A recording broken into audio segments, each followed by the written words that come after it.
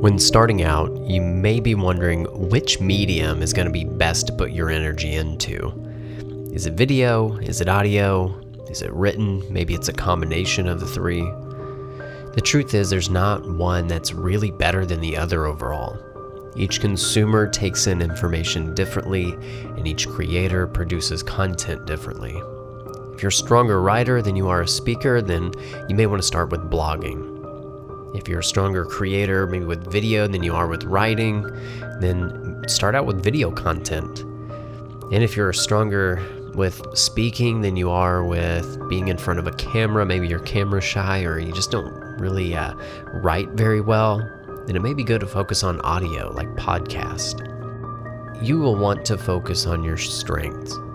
Too often, you don't start something because you're not confident in your ability to do the task. So in order to start with your strength.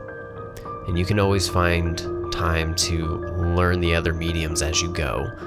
And don't let the fact that you're not strong in one area keep you from creating content around your message and your mission. So the short and sweet of it is, just start with your strengths. Don't worry about your weaknesses right now. You can always strengthen those weaknesses as you go. Have a great day.